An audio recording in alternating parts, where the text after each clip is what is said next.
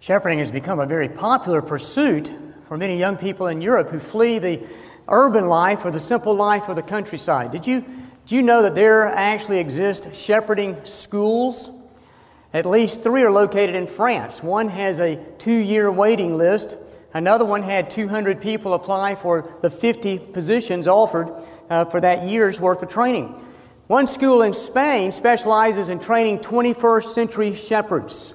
Cesar de Caceres in rural Extremadura opened in 2015 with a purpose, they said, of training and providing all the training and resources needed to create a shepherd with the most up-to-date methods in a sector where traditional and cutting-edge merge. This school offers classes in sheep shearing. Say that fast about 10 times together. Sheep shearing, technology, how to spot animal diseases, the business side of shepherding, among other topics. These 10 students in this school, in the 5-month course at Cesar de Caceres, get plenty of hands-on experience with animals. There's something appealing about the sheep and their shepherd.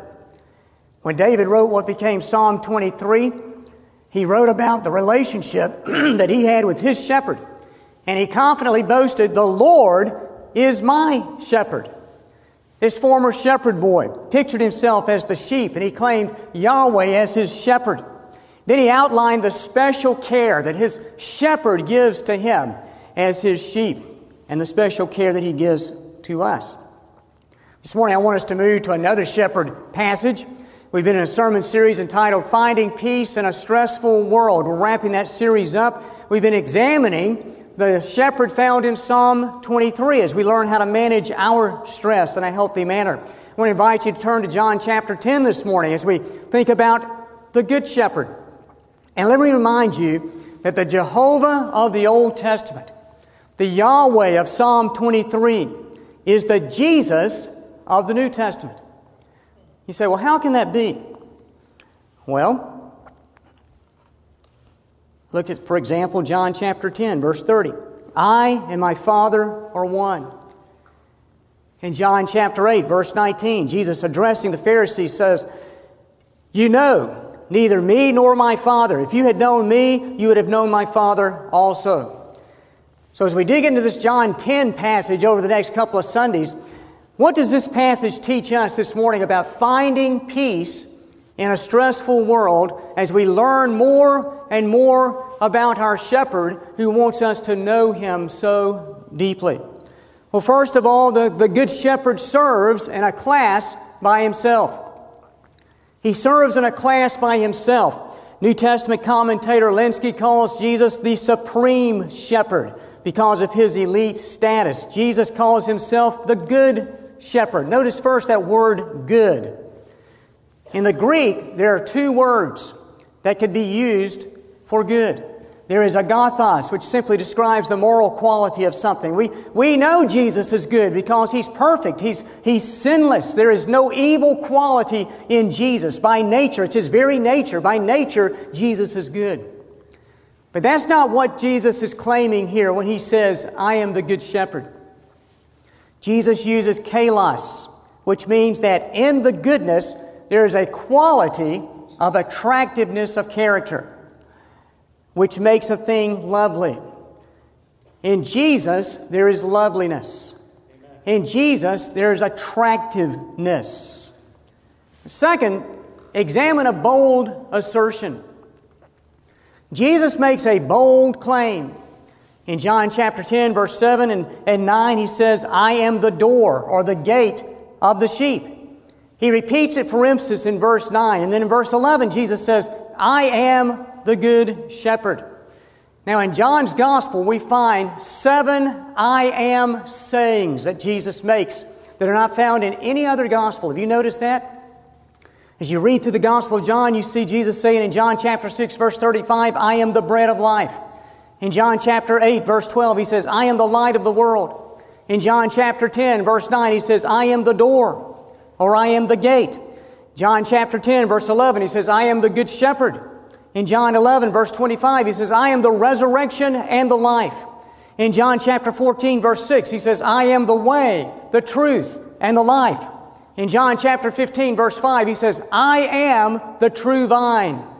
The grammar is intentionally impactful because I am, Jesus is emphasizing through the grammar, I myself and I alone am. Jesus is saying, I myself and I alone am the bread of life. I myself and I alone am the light of the world. I myself and I alone am the door. I myself and I alone am the good shepherd. I myself and I alone are the resurrection and the life. I myself and I alone are the way, the truth. I am the way, the truth, and the life. John 15:5, I myself and I alone am the vine. Jesus is in a class all by himself. He is elite. In verse 7, Jesus states emphatically, Verily, verily, I say unto you, most assuredly I say unto you. As he emphasizes the exclusivity of himself, of being in a class all by himself. I and I alone am the gate for the sheep. Now, just in case we missed it the first time, Jesus says it again in verse 9. I and I alone am the door. In the language of the Greek New Testament, this is the most emphatic way that Jesus could assert himself and make this claim. The most emphatic way. In fact, this phrase Jesus uses in the Gospel of John is the same phrase that Jehovah God used in the Old Testament to declare to His people, I am the great I am that brought you out of Egypt.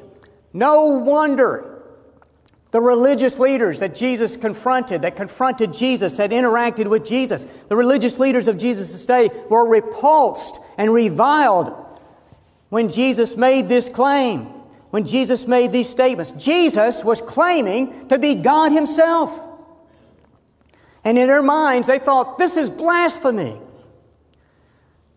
The world does not accept this exclusive language, do they? Our culture finds this exclusivity offending. The late R.C. Sproul, the great theologian, pastor, the host of the Renewing Your Mind radio broadcast, told about a day in his freshman English class. Can you remember your freshman English class?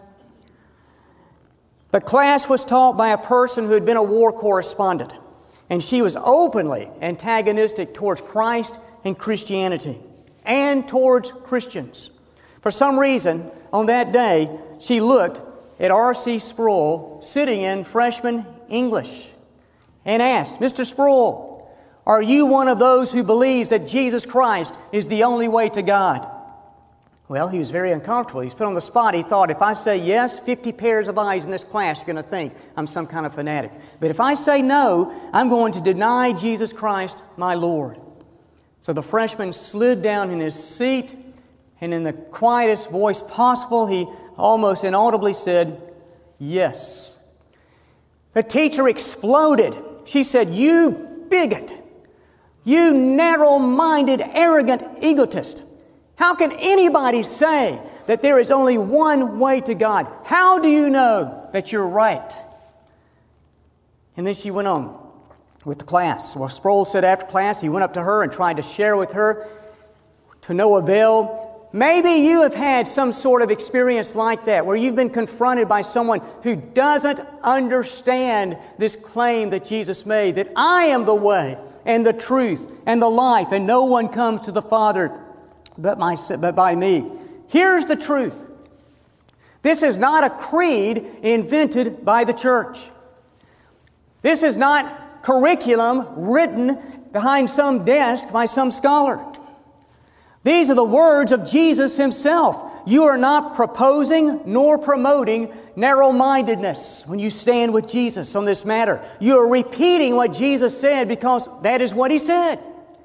I myself and I alone am the way, the truth, and the life. That means that the gate to the sheepfold, the door to the sheepfold is wide open to anyone who will come to Jesus. Because Jesus does not exclude anyone. It doesn't matter your station of life. It doesn't matter your education. It doesn't matter your color. It doesn't matter your upbringing. It doesn't matter your country of origin. It doesn't matter what kind of car you drive. It doesn't matter how big a house you live in or all kind of things that the world may list. Jesus says to you this morning, come to me and I will give you eternal life. God is not willing that anyone should perish, but that all should come to repentance. Jesus doesn't exclude anybody. We exclude ourselves when we reject Jesus. Second, the Good Shepherd strikes or presents a striking contrast. Jesus, the Good Shepherd, presents a striking contrast. I want you to look across the page to chapter 9 for just a moment. This is going to take a minute, but before we tackle these contrasts, I want us to understand the background to the statement that Jesus made in chapter 10, verse 11.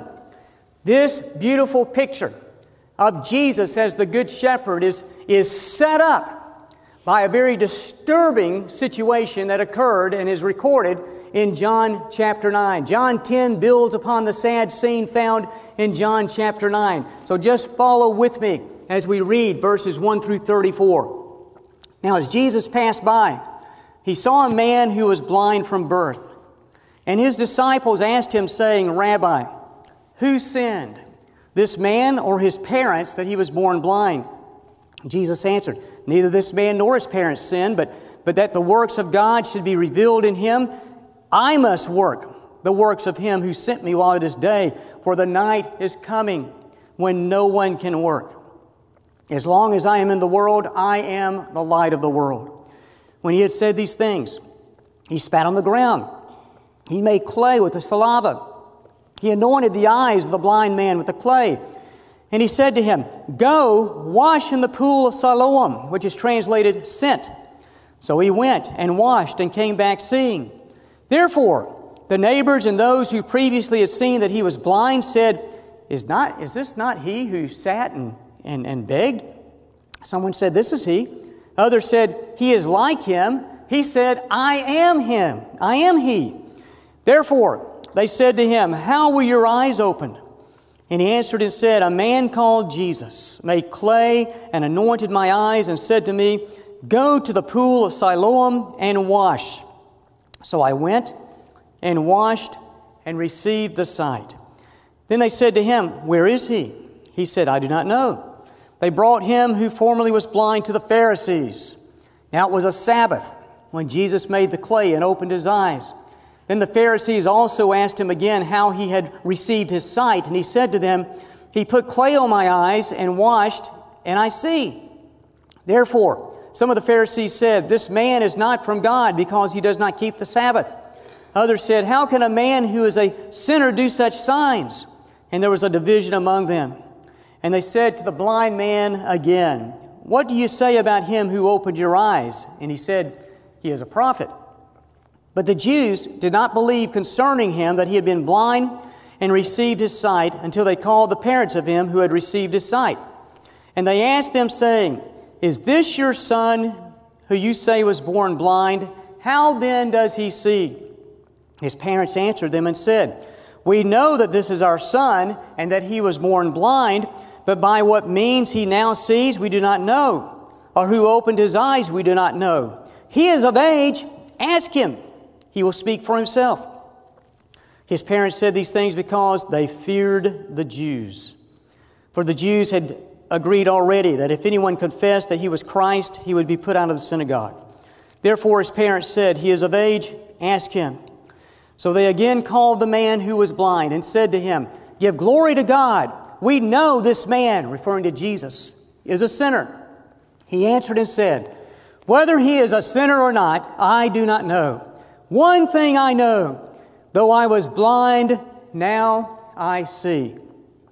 Then they said to him again, what did he do to you? How did he open your eyes? He answered them, I told you already, and you did not listen. What do you want to hear it? Why do you want to hear it again? Do you also want to become his disciples? Then they reviled him and said, you are his disciple, but we are Moses' disciples. We know that God spoke to Moses. As for this fellow, we do not know where he is from. The man answered and said to them, Why, this is a marvelous thing, that you do not know where He is from, yet He has opened my eyes. Now we know that God does not hear sinners, but if anyone is a worshiper of God and does His will, He hears him. Since the world began, it has been unheard that anyone opened the eyes of one who was born blind. If this man were not from God, he could do nothing. They answered and said to him, you were completely born in sins, and you are teaching us? You are lecturing us? And they cast him out. They cast him out. They excommunicated him from the synagogue. Jesus healed a man on the Sabbath. The Pharisees, the religious elite of the day, called the man and quizzed him thoroughly about his healing, and then they called the parents and quizzed the parents, and they said, you got to ask him yourself. Now, I know if you notice this in verse 22, chapter 9, verse 22, don't miss this. His parents said these things because they feared the Jews. They feared the religious leaders of their day. They feared being put out of the synagogue. They feared being ostracized. In their hatred of Jesus, the Pharisees' hatred of Jesus, instead of rejoicing that this man could see for the first time in his life, instead of rejoicing that this man was healed because of the ministry of Jesus, they continued to harass the man. Verse 28 says, the leaders reviled him. This man testified, I don't know if Jesus is a sinner or not, but I know this. Once I was blind, and now I see. And what ultimately happened? Verse 34, they kicked him out. They had the power, the authority to kick him out right on the spot because he basically talked back to them. They felt like the man was lecturing them. They took offense. They cast him out. Now don't miss this. Notice what happens next in verse 35 of chapter 9. And Jesus heard that they cast him out. And when he had found him, he said to him, do you believe in the Son of God? Jesus heard how the religious establishment treated this man born blind from birth, who was now healed, who had received his sight. And immediately Jesus went to him. He sought him out. He found him. He went to him. To the man he had granted sight, he now, as you continue to read, he now gave eternal life, as this man believed. Have you ever noticed in the Gospels how sometimes people brought the needy to Jesus, and other times Jesus went to where the needy were? Jesus was never too busy to be interrupted. He was never too busy to reach out and touch someone who needed His healing touch, or His touch of love, or His touch of salvation. He was never too busy to show grace and interest. He always went to where the people were. We need to be sure that we are going to where the people are, to people who need Jesus. Do you see people? Do you see people as Jesus sees people? In Matthew's Gospel, Matthew described the people as harassed, like a sheep without a shepherd. Do you see people that way? People needing a shepherd? Well, that sets the scene for this statement that we read in chapter 10, verse 11, where Jesus claimed, I, myself, and I alone am the good shepherd. This is the shepherd of the New Testament. With that backdrop, Jesus says, in contrast to these irresponsible, hard-hearted, legalistic, uncompassionate religious leaders of the day who are supposed to be shepherding God's people, God had entrusted His people to them, and they had become so rigid and legalistic that they were totally without compassion. Jesus says, I myself and I alone am the good shepherd. There are at least three contrasts here very quickly. First, Jesus is the good shepherd as opposed to other shepherds. Jesus is the good shepherd as opposed to other shepherds. In John chapter 10, verses 1 through 5 that we read earlier on the opening video, Jesus uses the image of the sheepfold, which was in His day more than likely an earthly enclosure, sort of like a cave that had no roof. Around the sheepfold normally was were prickly hedges that made it difficult for predators or sheep stealers to climb over the top. The only approach, the only way to get to the sheep was through the door, through the gate. And listen to what he said to these religious leaders in chapter 10, verse 1. Again, this is emphasis here. Most assuredly, verily, verily, I say to you, he who does not enter the sheepfold by the door, but climbs up some other way, the same is a thief and a robber. The same is a thief and a robber. They did not recognize Jesus as the gate, as the door. They were like thieves or robbers who had no concern for anybody, no concern for the sheep, but only for themselves. And then look in verse 2. But he who enters by the door is the shepherd of the sheep. He's the shepherd. In a sense, Jesus is speaking to under-shepherds who have been entrusted with the flock of God. Every shepherd caring for sheep relates to him as the door, as the gate. They recognize that Jesus is the door and the gate. We get so absorbed with this picture of Jesus in verse 11 being the good shepherd that we may overlook the significance of this picture that he presents in verses 1 through 5. He is saying that every true spiritual leader relates to me as the gate. Now remember, the Pharisees did not even recognize his deity. They certainly didn't recognize him as the long-awaited Messiah. Much less did they care about his sheep. Genuine spiritual leaders see Jesus as the gate, and he brings his flock in and through the gate to Jesus. True spiritual leaders are always pointing their sheep to Jesus. It's all about Jesus. Second, Jesus is the good shepherd as opposed to false teachers. Jesus is the good shepherd as opposed to false teachers. In a sense, Jesus is contrasting himself with false prophets and false teachers and legalistic teachers when he talks about being the gate. False teachers mislead the sheep and take them down a dangerous path. He calls them thieves and robbers. Thieves and robbers care only about what they can steal and take away. They don't care one thing about their victims. In contrast, verse 9, look at verse 9. I am the door. If anyone enters by me, he will be saved and will go in and out and find pasture. Anyone who comes to Jesus will be saved. Jesus will give them eternal life. And they will also find pasture, meaning spiritual nourishment. Jesus feeds his sheep. Jesus cares for his sheep.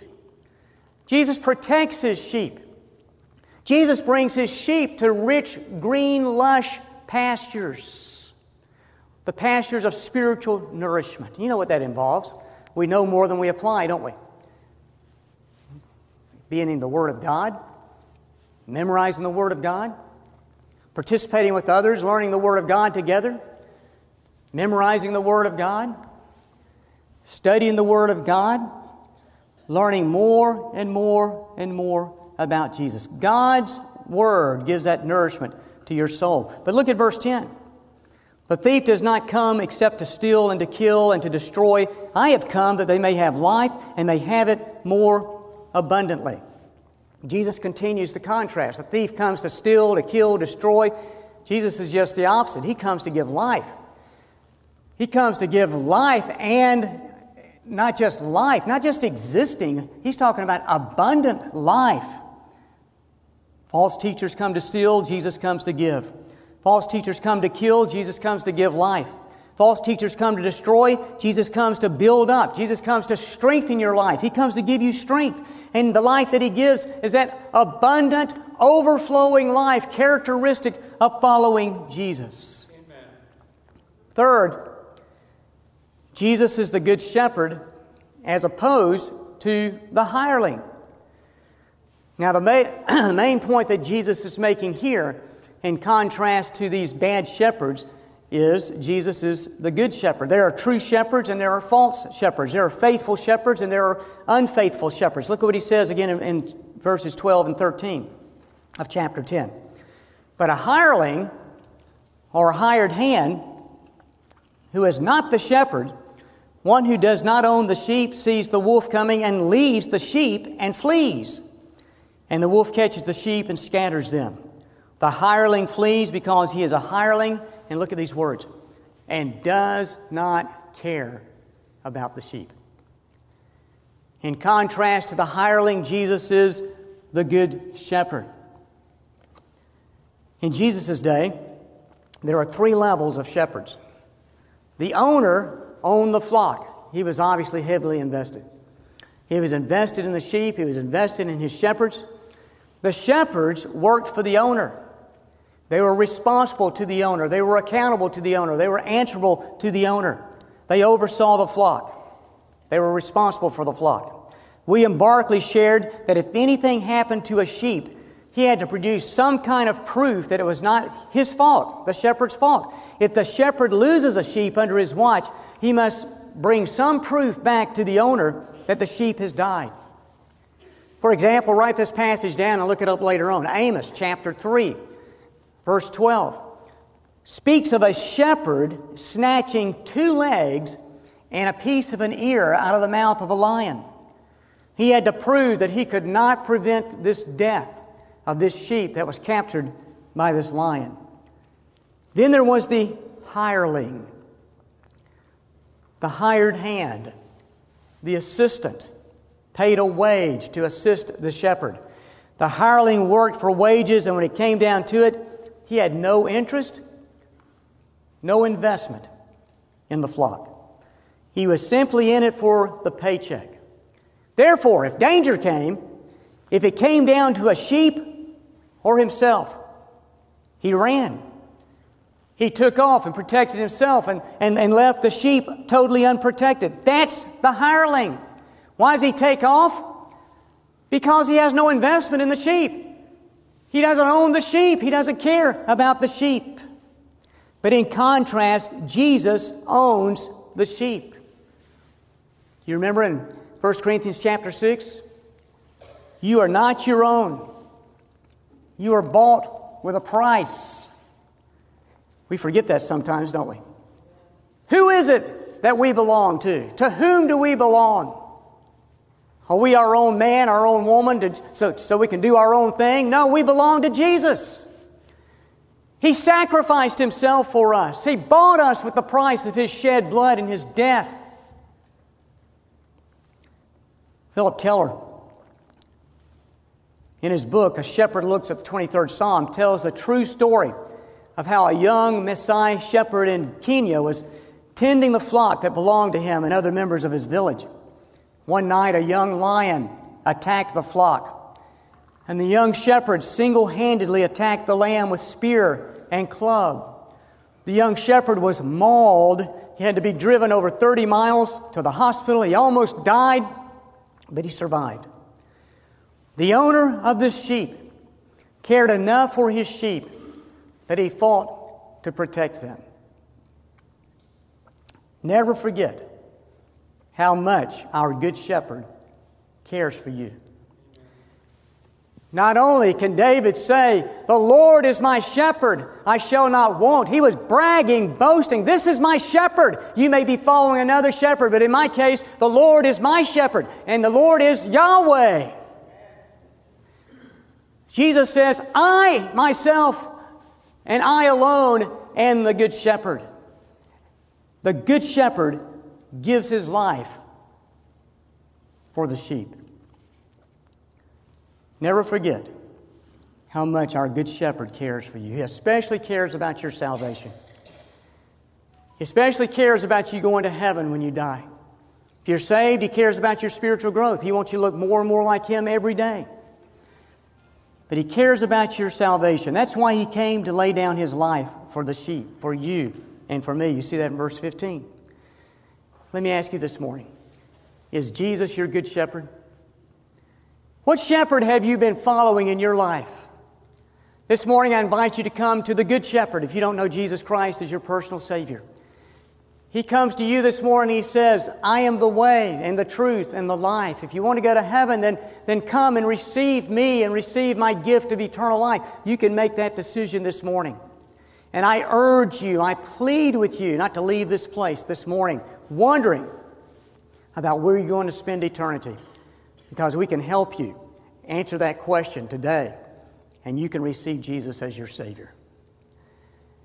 Maybe you've accepted Christ, but you need to follow through in baptism. Or maybe you've been thinking about moving membership in the life of this church. We can talk to you about that and what the next steps are wherever you are in your journey. We're here to help. Don't leave this place without grabbing me at the back, without reaching out to me on this email on the screen if you're watching online, and let us help you with whatever decision you need to make for Jesus today. Father, we give you thanks for the opportunity to say yes to Jesus. Too many times, Lord, we procrastinate, we put off what we need to do, what we know we need to do. So many times, Lord, we make excuses. So many times, Lord, we assume and presume that we have plenty of time. Lord, we don't know how much time we have, but we know we have right this moment that we can accept Jesus Christ right here, right now, today. Lord, we thank you for being the good shepherd in our lives, and your special touch upon each of us. In the name of Jesus we pray. Amen.